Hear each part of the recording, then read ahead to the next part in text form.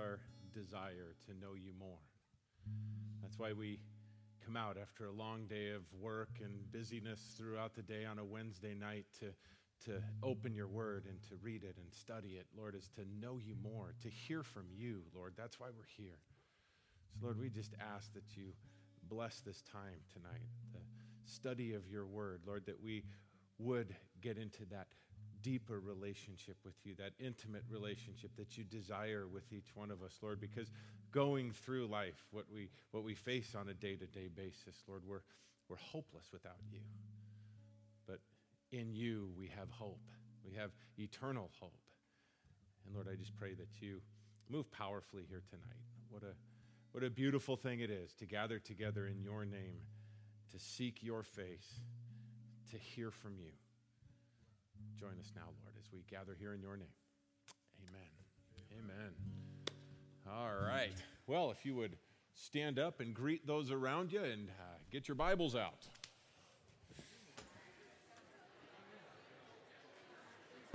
Hey.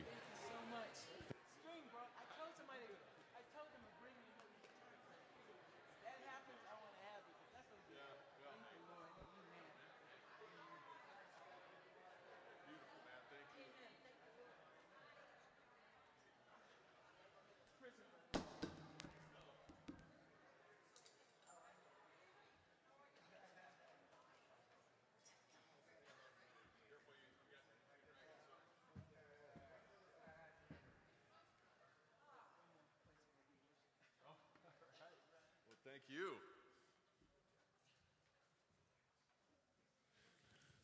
What a blessing. James just told me he's off to play worship somewhere else.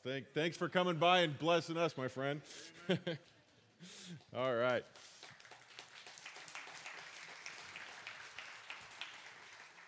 Okay, if you would open your Bibles up with me to Genesis chapter 25. Genesis 25. Remember, last time we talked about the end of Abraham's life and what an amazing journey we went on going through and studying his life. And now we're going to look at the life of his son and his grandsons starting this evening as we look into the life of, first of all, his son Isaac, picking up midway through the chapter 25, verse 19, where we left off last time. It said, "Now these are the records of the generations of Isaac, Abraham's son. Abraham became the father of Isaac. And Isaac was 40 years old when he took Rebekah, the daughter of Bethuel, the Aramean of Paddan, the sister of Laban, the Aramean, to be his wife." And you'll remember last week, if you were here, we talked about that whole process of Isaac getting his wife and what a beautiful picture that is of us becoming the bride of Christ. It says that Isaac was 40 years old when that happened. Verse 21 says, "Isaac prayed to the Lord on behalf of his wife because she was barren, and the Lord answered him, and Rebekah, his wife, conceived." We see here Isaac, 40 years old, his wife Rebekah. The Lord had promised, if you'll remember, through Abraham that he would bless his son Isaac, and we're going to talk about that he would continue the line through Isaac. Certainly, Abraham shared that with Isaac many times, I'm sure over and over, talking about how he was the son of promise, the one God had promised, and through him, the nation would continue, and all of these promises, that their descendants would be as many as the stars in the sky and the sand on the beaches. But here we are, it says that Rebekah is barren. And it says that Isaac prayed to the Lord on behalf of his wife. Now, was there any doubt that Isaac and Rebekah were going to have children? No, none whatsoever. Absolutely none. So is Isaac's prayer showing a lack of faith? No. It's amazing how God chooses to use us and to interact with us and to draw us into that relationship with him to pray. It doesn't show a lack of faith at all. As a matter of fact, if you remember, Jesus at one time said, "Why do you worry about food? Why do you worry about what you're going to eat? The ravens don't. They don't worry about it a bit. They don't even save up their food, yet the Father provides food for them, and he loves you far more than the birds. So don't worry about that." Yet, when he taught us to pray, he said, "Give us this day our daily bread." we are to pray for those things. It's not at all a lack of faith. As a matter of fact, in my opinion, it shows great faith. Lord, you promised this. I'm coming to you with a petition for it. And it says that Isaac prayed to the Lord on behalf of his wife because she was barren, and the Lord answered him, and Rebekah's wife conceived. Now, don't you wish God answered your prayers like that? He prayed, God heard the prayer, he answered the prayer. Look ahead real quick to verse 26. Remember how old he was when he got married. Afterward, his brother came forth with his hand holding Esau's heel. We're going to get to that in a minute. Isaac was 60 years old when she gave birth to them. 20 years later. 20 years later. Again, knowing that God was going to bless them, knowing that God was going to provide children through them, he prayed and waited and waited and prayed and prayed and waited. Patience and perseverance in prayer. Again, even though the promises we know are there, and I have to imagine there were times of doubt, although it's not recorded here, but he's human. He had to be thinking, man, what is going on? And we're going to, by the way, and I think I covered this later in my notes here. We'll wait. Anyway, 20 years for that prayer to be answered. 20 years. It says, but the children, after she conceived here, 20 years later, but the children struggled together within her. And she said, if it is so, why then am I this way?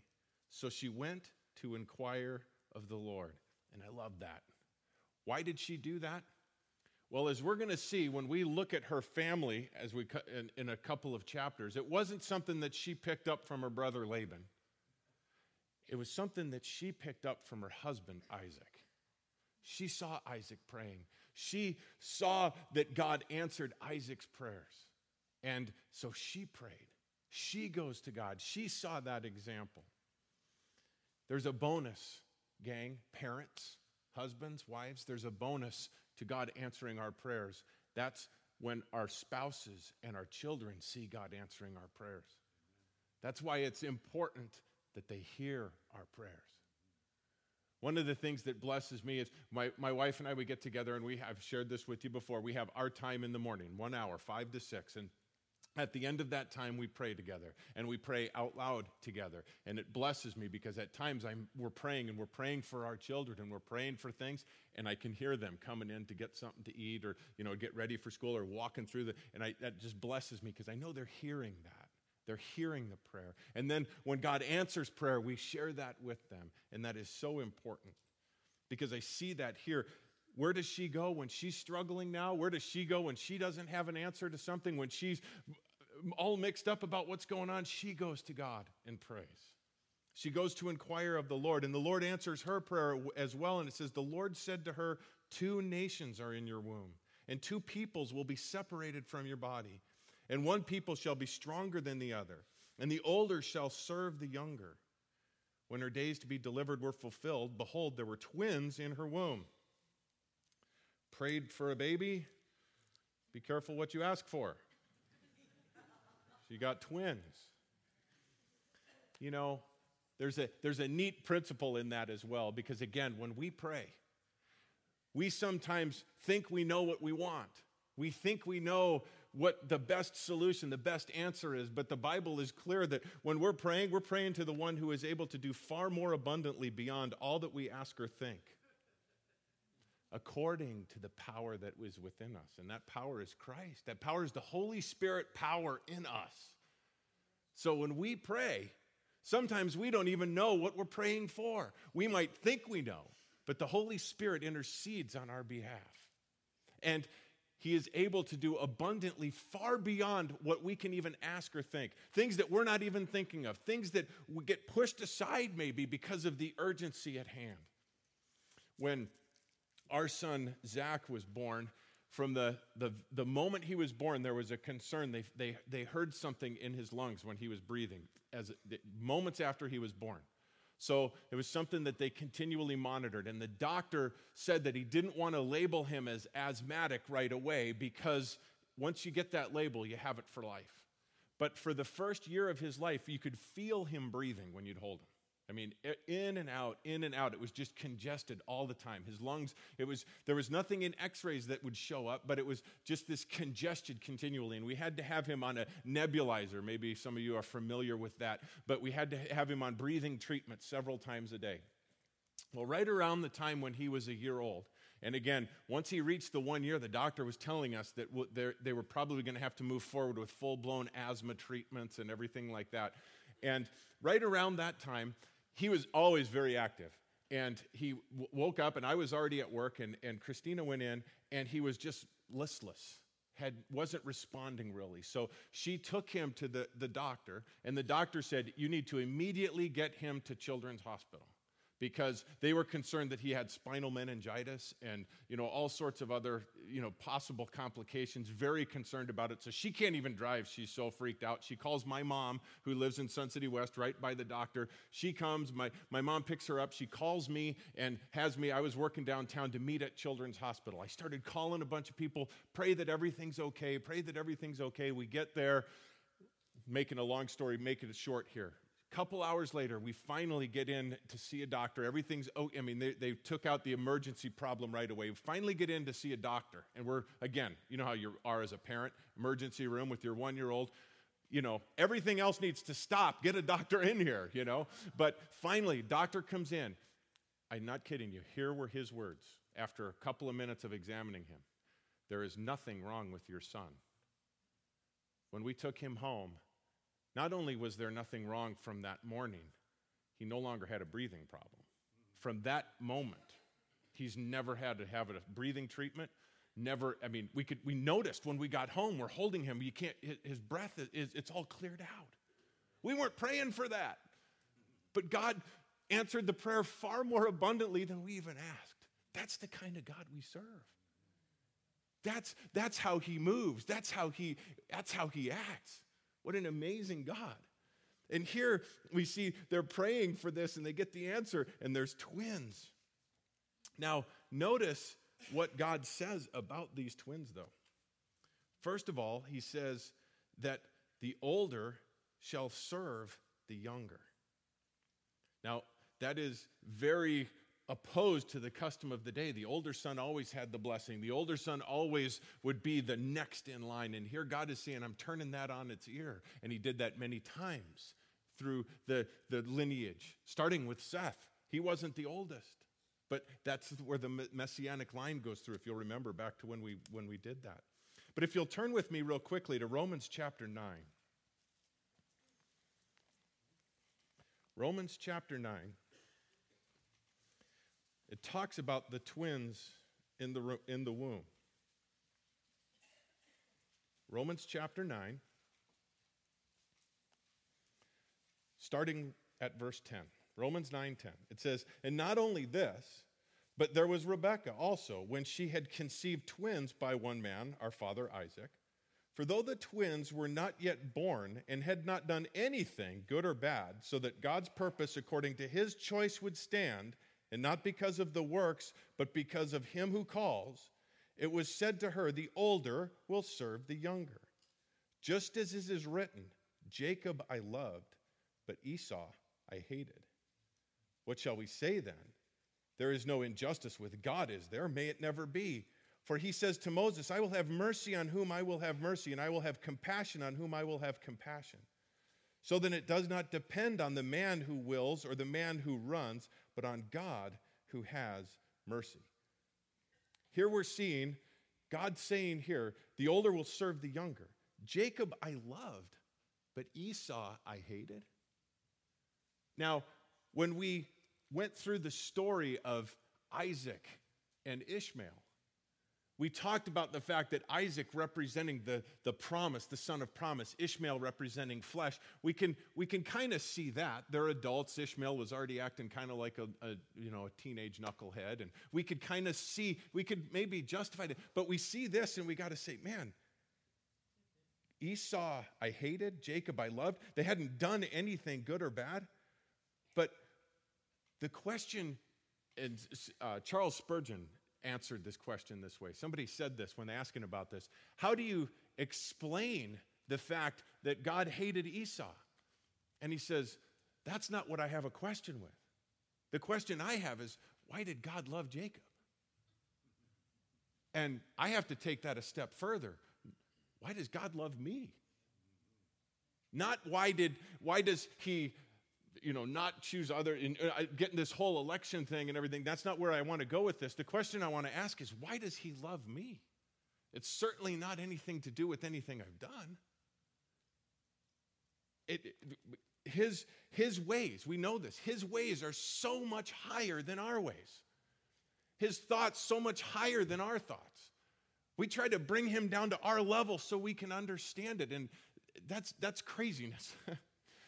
We look at this and we say, okay, Jacob I loved, Esau I hated, and we go, how does he do that? And we put it in our mind, he probably like my kids, okay, eeny, meeny, miny, mo, catch a tiger by his toe, No. You see, God is sovereign. God is all-knowing.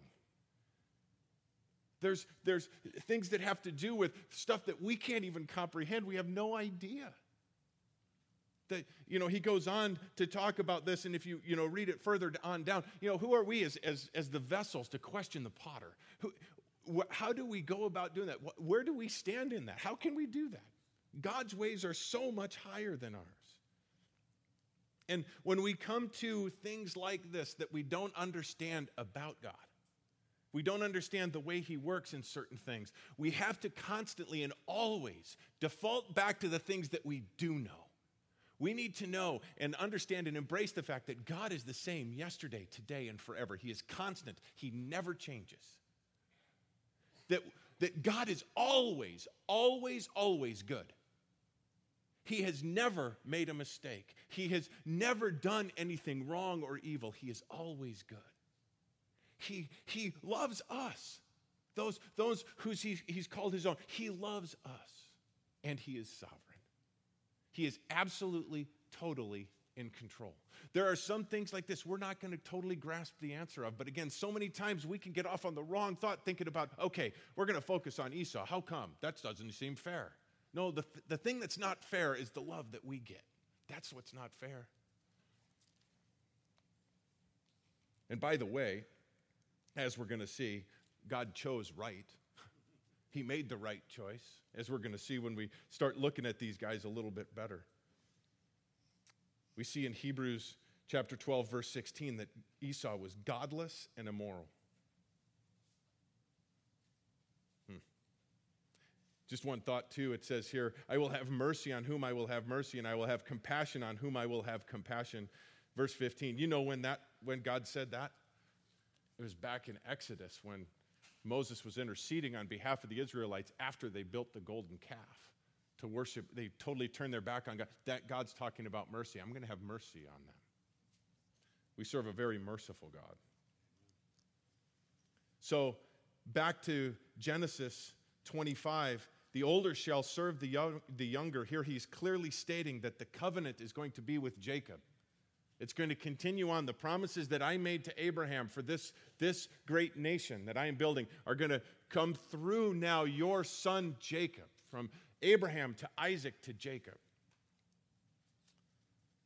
Now he goes on here in verse 25, the story continues. It says, now the first came forth red all over like a hairy garment, and they named him Esau. Now, it says back here, verse 22, the children struggled together with her. It says Esau came out all hairy. I can imagine. Can you imagine that?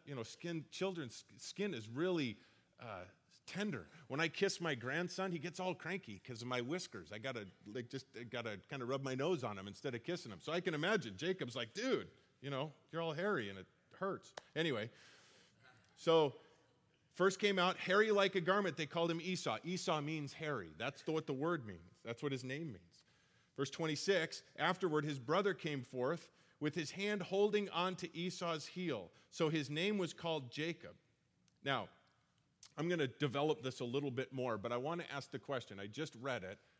Why was Jacob called Jacob? What does his name mean? I heard somebody say supplanter. Does that say that here? It says heel grabber. He came out grabbing a heel, and that's why they called him Jacob. I'm going to come back to the reason I said that in a moment. Okay.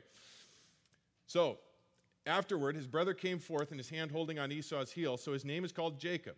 And Isaac was 60 years old when she gave birth to them. Verse 27, when the boys grew up, Esau became a skillful hunter and a man of the field, but Jacob was a peaceful man living in tents. Verse 28, now Isaac loved Esau because he had a taste for game, but Rebekah loved Jacob. Careful, parents having favorites. Verse 29, when Jacob had cooked stew, Esau came in from the field and he was famished. And Esau said to Jacob, please let me have a swallow of that red stuff there, for I am famished. Therefore his name was called Edom, which means red. But Jacob said, first sell me your birthright. Esau said, behold, I am about to die, so what use then is the birthright to me? And Jacob said, first swear to me. So he swore to him and sold his birthright to Jacob. Then Jacob gave Esau bread and lentil stew, and he ate and drank and rose and went on his way. Thus Esau despised his birthright. I want to just ask you to go through a scenario with me. A man soldier is killed in Afghanistan, and his body is shipped home. One of his close friends and fellow soldiers is there when the casket arrives. And if you've seen that when caskets of a soldier that killed in action is brought home, it comes off the plane and it's draped in an American flag. The flag then is folded and handed to a family member, and this family member really could care less about the whole thing. Could really care less about the family member that died, really wasn't really that close with them, certainly doesn't care much about the flags. Matter of fact, he's just some teenage punk kid. But this friend sees this and is so touched by his friend and fighting for our country. That flag means so much. That friend means so much. Well, this family member takes the flag home, throws it in the corner of his room, gets buried under a bunch of dirty clothes and everything, and this really hurts this friend. And he finds out that this relative wants to go to this punk rock concert that's coming to town. So he goes and gets 2 tickets to the concert. And he goes over there and he says, hey, I have 2 tickets to this concert. I tell you what, I'll give you these tickets in exchange for that flag. And the kid goes, okay, cool. Gives him the flag, gets the tickets. Now, is the one who loved the fallen soldier and loved his country and respected that flag and wanted that flag, is he a deceiver for what he did? Would you consider him that? Yet we consider Jacob a deceiver for doing what he did in the story we just read. Why do we do that? Why do we feel that way? Well, it's because of some of the feelings that we have, maybe the preconceived notions. You've heard the story over and over again. You've heard that Jacob means supplanter. Well, that's after the fact. It literally means to grab a hold of the heel. Look back at verse 27. It says, Jacob was a peaceful man. You know that word peaceful means complete, undefiled, and blameless. It's the same word that's used to describe Job in Job chapter 1, verses 1 and verse 8. When God said, look at my servant Job, blameless. That's the same word. It's the same root word that's used to describe Noah, if you'll remember back when we talked about Noah in chapter 6, blameless in his generation. I think, and again, I just want you to, I guess what I want to do as we go through this story of Jacob, no matter how many times you've heard this story, and I'm not trying to convince you of some new doctrine, so don't get worried about it here. I just want you to go through it with a different set of eyes maybe towards Jacob. Because I think Jacob's gotten a bad rap. After I've read through this, we see, as we're going to see as we go through this, Jacob wrestles with God and says, I'm not going to let go until you bless me. He had been hearing for years from his mother, you're the son. You're the son of promise. That meant something to him. It wasn't the inheritance. It wasn't all the, it was the what came with the birthright here. Yes, it came with a double portion of the inheritance, but Isaac was an extremely rich man. His grandpa was really rich. I mean, even a single portion of the inheritance, Isaac would never have to work a day in his life. He's not worried about the inheritance. What Isaac cherishes is what else comes with the birthright. And that is the spiritual leadership, the fact that he is the son of promise. And that meant something to him. And I just have a feeling as he sees this through in his brother's life that it meant nothing to Esau. So I don't see this as a deceptive move. He's saying, I want that birthright. You want a bowl of food, I'll make you a deal. And he knew it meant nothing to Esau. We read this and it makes it sound like Esau's about to fall over dead. He's exaggerating. He's exaggerating. I'm famished, just like your kids. I'm starving to death. Okay. I think, again, we have the wrong idea of Jacob. He's not perfect, certainly. But when we go through this, and we're going to see this, not once does God ever chastise Jacob. The Bible never criticizes Jacob for what he does. Yes, Esau sure does, and Laban sure does. But he's never rebuked here. It meant the world to Jacob, and it meant nothing to Esau.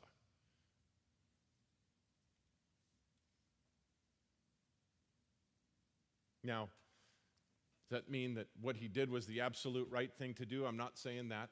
It certainly caused some problems later on down the line, as we're going to see with his dad and with Esau. But again, keep that in mind as we go through. Well, one more thing before we move on. We have a birthright. We have a birthright. Turn with me to Ephesians chapter 1. Since we have been adopted into the family of God, we have a birthright. Ephesians chapter 1. Starting with verse 3, it says, "Blessed be the God and Father of our Lord Jesus Christ, who has blessed us with every spiritual blessing in the heavenly places in Christ, just as he chose us in him before the foundation of the world, that we would be holy and blameless before him in love. He predestined us to the adoption as sons through Jesus Christ to himself, according to the kind intention of his will." Doesn't that sound like Jacob and Esau? We were talking about Romans chapter 9. In the womb, he chose us not according to anything we did, but according to the kind intention of his will, to the praise of the glory of his grace, which he freely bestowed on us in the beloved. In him we have redemption through the blood, the forgiveness of our trespasses, according to the riches of his grace, which he lavished on us in all wisdom and insight. He made known to us the mystery of his will, according to his kind intention, which he purposed in him, with a view to the administration suitable to the fullness of times, that is, the summing up of all things in Christ, things in the heavens and things on the earth. In him we have obtained an inheritance, having been predestined according to his purpose, who works all things after the counsel of his will. Verse 12, "To the end that we who were first to hope in Christ would be the praise of his glory. In him you also, after listening to the message of truth, the gospel of your salvation, having also believed, you were sealed in him with the Holy Spirit of promise, who is given as a pledge of our inheritance, with the view of the redemption of God's own possession, to the praise of his glory." We have an inheritance. We have a birthright. What an amazing list of blessings that are in here. My question is, what is it worth to you? Do you live like it's worth everything to you? Amazing. Amazing what we have. Well, as we continue now, chapter 26, we're going to see a story here that's told that involves Isaac and his wife Rebekah. Jacob and Esau are not mentioned in this story.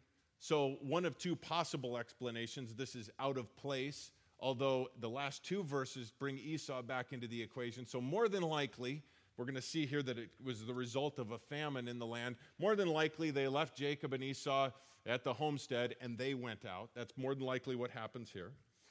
But it says, verse 1, chapter 26, "Now there was a famine in the land, besides the previous famine that had occurred in the days of Abraham, which, if you'll remember back, caused him to go to Egypt. That was about 100 years before this incident. So Isaac went to Gerar to Abimelech, king of the Philistines. Now, this is certainly a different Abimelech than the one that we talked of previously. Again, just because of time frame, he would have been far too old to be the same Abimelech here. The Lord appeared to him and said, "Do not go down to Egypt. Stay in the land which I shall tell you. Sojourn in this land, and I will be with you and bless you. For to you and to your descendants I will give all these lands, and I will establish the oath which I swore to your father Abraham." Now, again, if you'll remember, God spoke to Abraham when God was questioning whether, Abraham was questioning God regarding which son and to bless Ishmael. And it's recorded back in Genesis 17:19. You don't have to turn there, I'll just read it to you. But God said to Abraham, "No, but Sarah your wife will bear you a son, and you shall call his name Isaac, and I will establish my covenant with him for an everlasting covenant for his descendants after him." So God specifically said that he was going to establish the covenant with Isaac, and here he is establishing this covenant with him. Again, "I will establish the oath which I swore to your father Abraham." Verse 4, "I will multiply your descendants as the stars of heaven, and I will give your descendants all these lands, and by your descendants all the nations of the earth shall be blessed, because Abraham, your father, obeyed me and kept my charge, my commandments, my statutes, my laws." Because Abraham kept my laws. Now, we've been studying since the beginning here, and God hasn't given the 10 Commandments yet. How did Abraham obey the laws if they haven't been recorded yet, if they haven't been given yet? Well, we have that answer in Romans chapter 1. Romans chapter 1, starting in verse 18, says, "For the wrath of God is revealed from heaven against all ungodliness and unrighteousness of men who suppress the truth in unrighteousness, because that which is known about God is evident within them, for God made it evident to them." God placed his law in our hearts. He's made it evident to everyone. It goes on, verse 20, "For since the creation of the world, his invisible attributes, his eternal power and divine nature have been clearly seen, being understood through what has been made, so that they are without excuse." Since the creation of the world, God has made it clear. Since the creation of the world, God has placed it on our hearts. Chapter 2 of Romans, verse 14, it says, "For when Gentiles do not have the law, do instinctively the things of the law, these not having the law are a law to themselves, in that they show the work of the law written in their hearts, their conscience bearing witness, and their thoughts alternately accusing or else defending them. On the day when, according to my gospel, God will judge the secrets of men through Christ Jesus." Again, you've probably heard many times, so what is God going to do with the person in deepest, darkest Africa who's never heard the gospel message? Well, I don't know. But they will be without excuse. The Bible says that it's placed in the hearts and the conscience of every man since creation. So that's how Abraham could, because God had written his law, his commands on his heart, just as he does with us. Well, it continues, verse 6, "So Isaac, living in Gerar," So Isaac lived in Gerar, "When the men of the place asked about his wife, he said, 'She is my sister.' Are you kidding me?" For he was afraid to say, "My wife." It's like this bad penny keeps coming back, this recurring nightmare that just keeps going over and over. God just said in verse 3, "I will be with you and bless you. She is my sister." Thinking the men of the place might kill me on account of Rebekah, for she is beautiful. It came about, when he had been there a long time, that Abimelech, the king of the Philistines, looked out through a window and saw, and behold, Isaac was caressing his wife Rebekah. Then Abimelech called Isaac and said, "Behold, certainly she is your wife.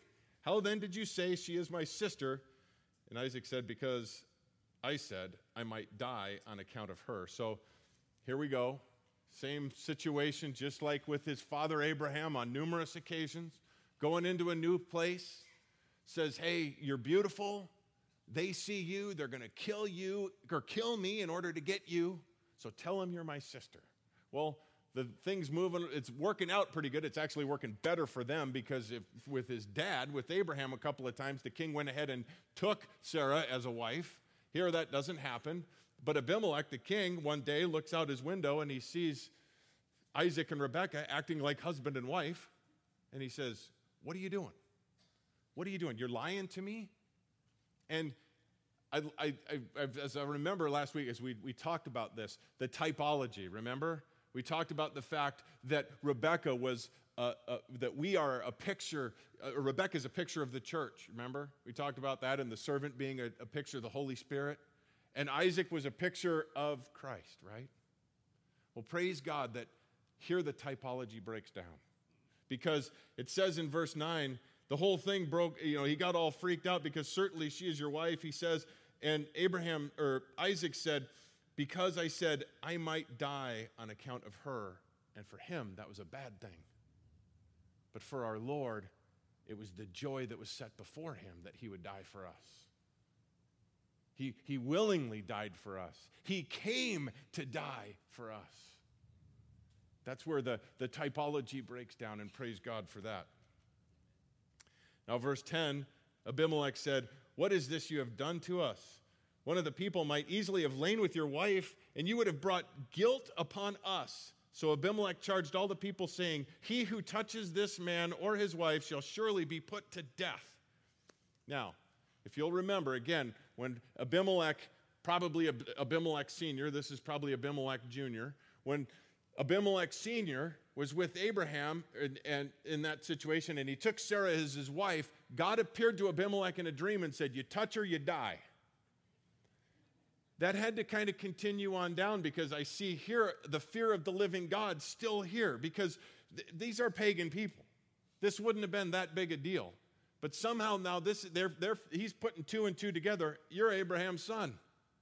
You serve this God who was going to kill my dad hey, all right, everybody, don't touch her, because if you do, we die. And in that I see, again, unfortunately, and it's a huge tragedy, that a lot of times people outside of the faith, people who shouldn't know better, we should know better, fear God more than we do. They believe what's in here more than we do. Turn with me really quick, and I think, yes, we have time. Ezekiel 43. In my reading, my daily reading, I just went through this, and it's got me excited again because we're going to Israel as a group. There's a few of us from the church going to Israel next month. And Ezekiel 43, speaking here of the future temple at the time, now the one that's passed, but the future temple at the time, he's talking to Ezekiel, and he said, verse 4, Ezekiel 43, and the glory of the Lord came into the house by the way of the gate facing toward the east. And I don't have time to go into this whole thing, but this is one of the things that I remember really from the first time I went to Israel. The promise of the coming Messiah is going to come through the eastern gate.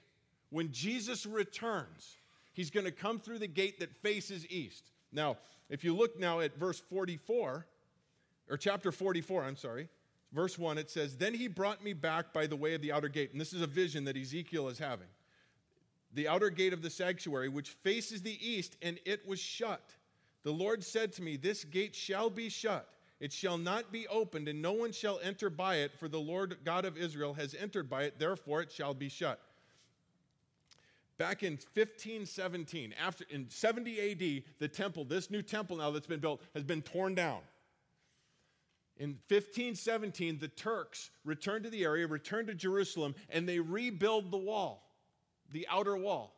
They rebuild the gates. But as they're talking to people and everything, they hear these are Muslims, but they hear about the fact that the Messiah is supposed to come back and return and come through the eastern gate. They're shown the prophecy of this. So you know what they do? They cover up the eastern gate. If you look at it today, the arches of the eastern gate are there, but it's all bricked up, fulfilling chapter 44. where it says that it's going to be closed up. And you know what they did next? They put a cemetery, a Muslim cemetery right in front of it. You see a picture. If you want to go home, Google Eastern Gate, Jerusalem. You pull it up, and they have this, and it's all bricked up, and there's a cemetery that they've placed there, knowing that no Jewish holy person would set foot in a cemetery. It makes you unclean immediately. Little do they know. Zechariah, I believe it is. Yeah, Zechariah 14:4, it says when Jesus puts his foot down on the Mount of Olives, it's going to split in half. And he's going to walk right in. Now, again, why am I saying this? Well, it goes back to what I'm talking about here. What a shame that the Muslims believe so much that the Messiah is coming back. They're doing everything they can to stop it. They're bricking up the door. They're putting a cemetery there. They believe it. They're convinced of it. Why would they go through all the effort if they thought it was just, no big deal? They believe it. They see it. Do you believe it? Do you believe that he's coming back? Do you believe that he could come back any moment? Do you live like it? Do you live like it? Yeah, I know. That kind of bummed me out today, too, while I'm thinking through this. Because I got all excited, too, and then all of a sudden God said, do you live like it? Because, again, the Muslims are living like it. They're burying dead in there today to make sure. But you know what? In Matthew 16, real quickly, another great site that we get to go through. It's too late to sign up for this trip, but next time we go, sign up. It's amazing. But Jesus, speaking to his disciples, they're at Caesarea Philippi. Matthew 16, verse 13, it says, now when Jesus came to the district of Caesarea Philippi, he was asking his disciples, who do people say that the Son of Man is? And they said, some say John the Baptist and others Elijah, but still others Jeremiah or one of the prophets. He said to them, but who do you say that I am? Simon Peter answered, you are the Christ, the Son of the living God. And Jesus said to him, blessed are you, Simon Bar-Jonah, because flesh and blood did not reveal this to you, but my Father who is in heaven.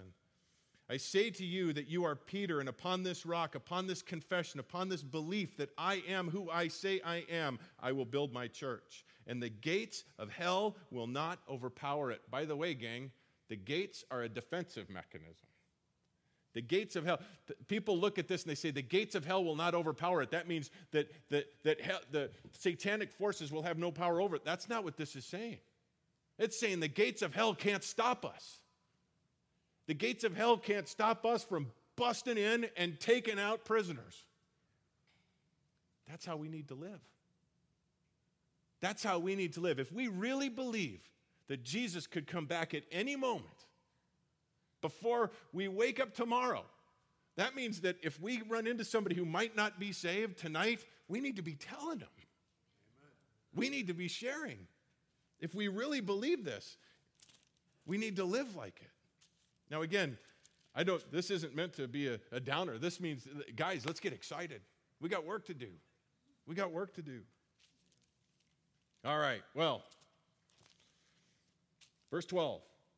Now Isaac sowed in the land, the same land there. He went out and started planting, sowed and reaped in that same year 100-fold, unheard of. And the Lord blessed him.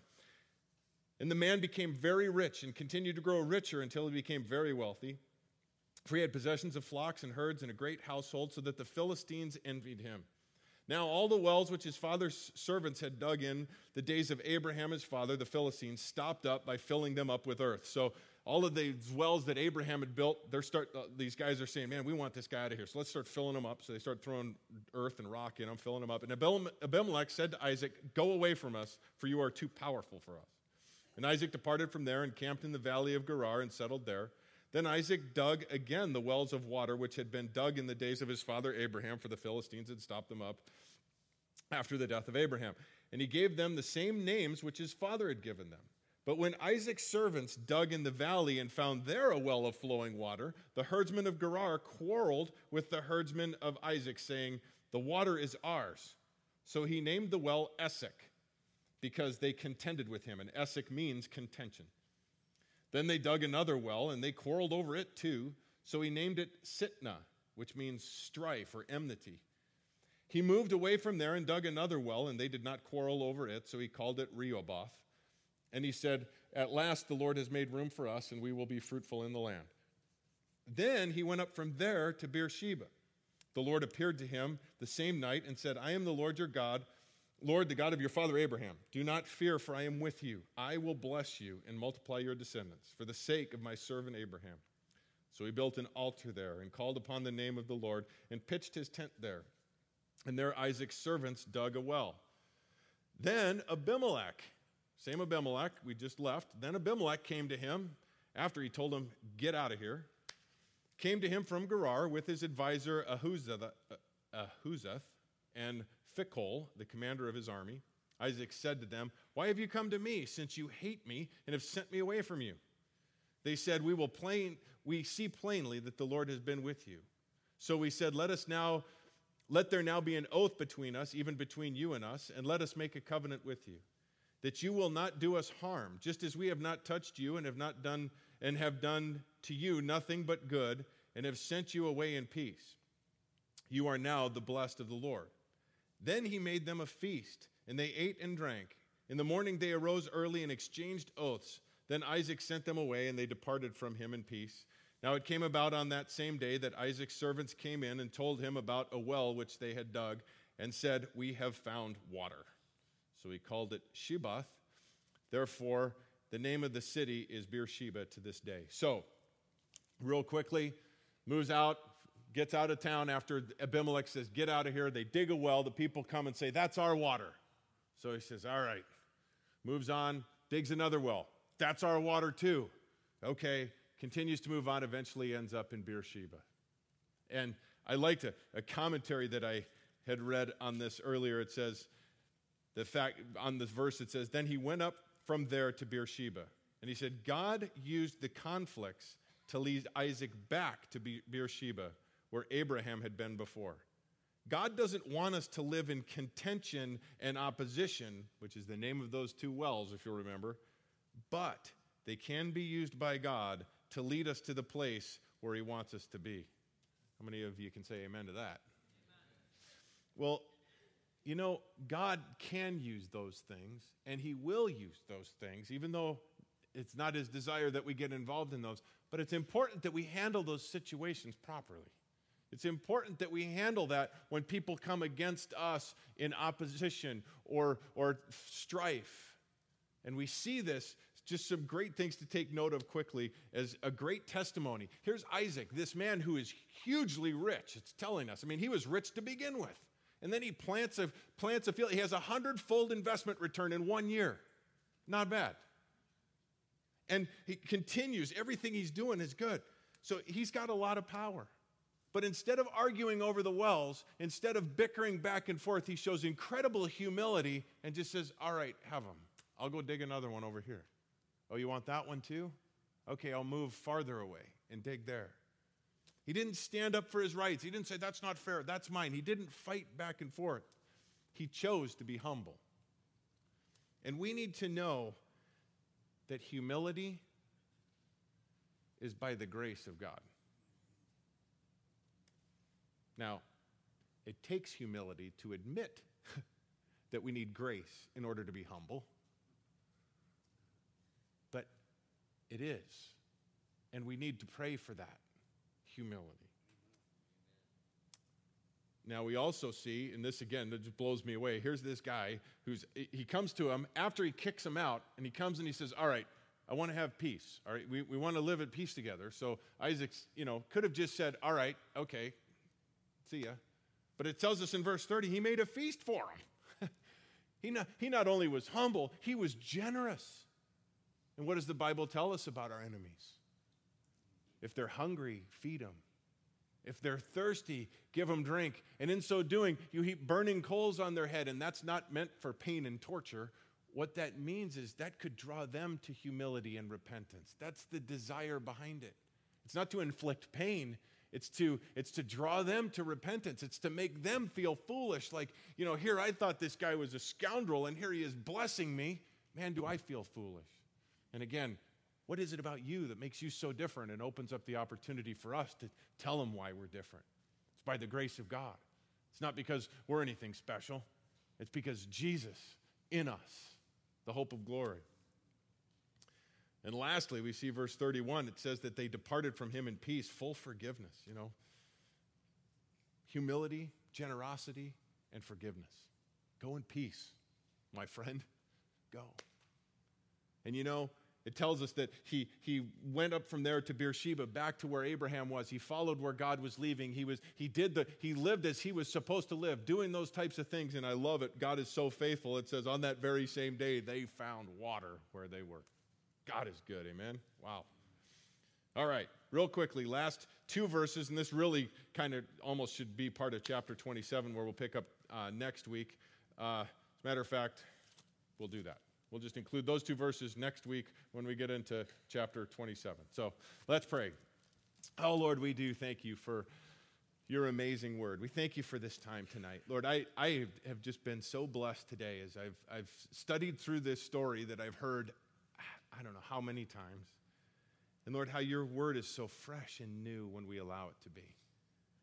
And so, Lord, I just pray that each one of us would take something home from this, that you have spoken to us individually. Lord, I'm amazed by you, and I'm blessed that so many want to come out on a Wednesday night and just hear from you. So, Lord, speak to our hearts personally. Lord, we do believe that you could come back at any moment, and we so anxiously await that. We can't wait to hear the trumpet blast. We can't wait to see your glory across the sky, but Lord, there's work to be done until that happens. There's people around us within walking distance of where we sit right now that are dying and going to hell. And Lord, they need to hear the truth. They need to have the hope that we have. So Lord, give us opportunity. Give us a burden for those lost. Give us boldness to share. Give us opportunities so that you can be glorified. In Jesus' name, amen. Amen. All right. God bless you guys.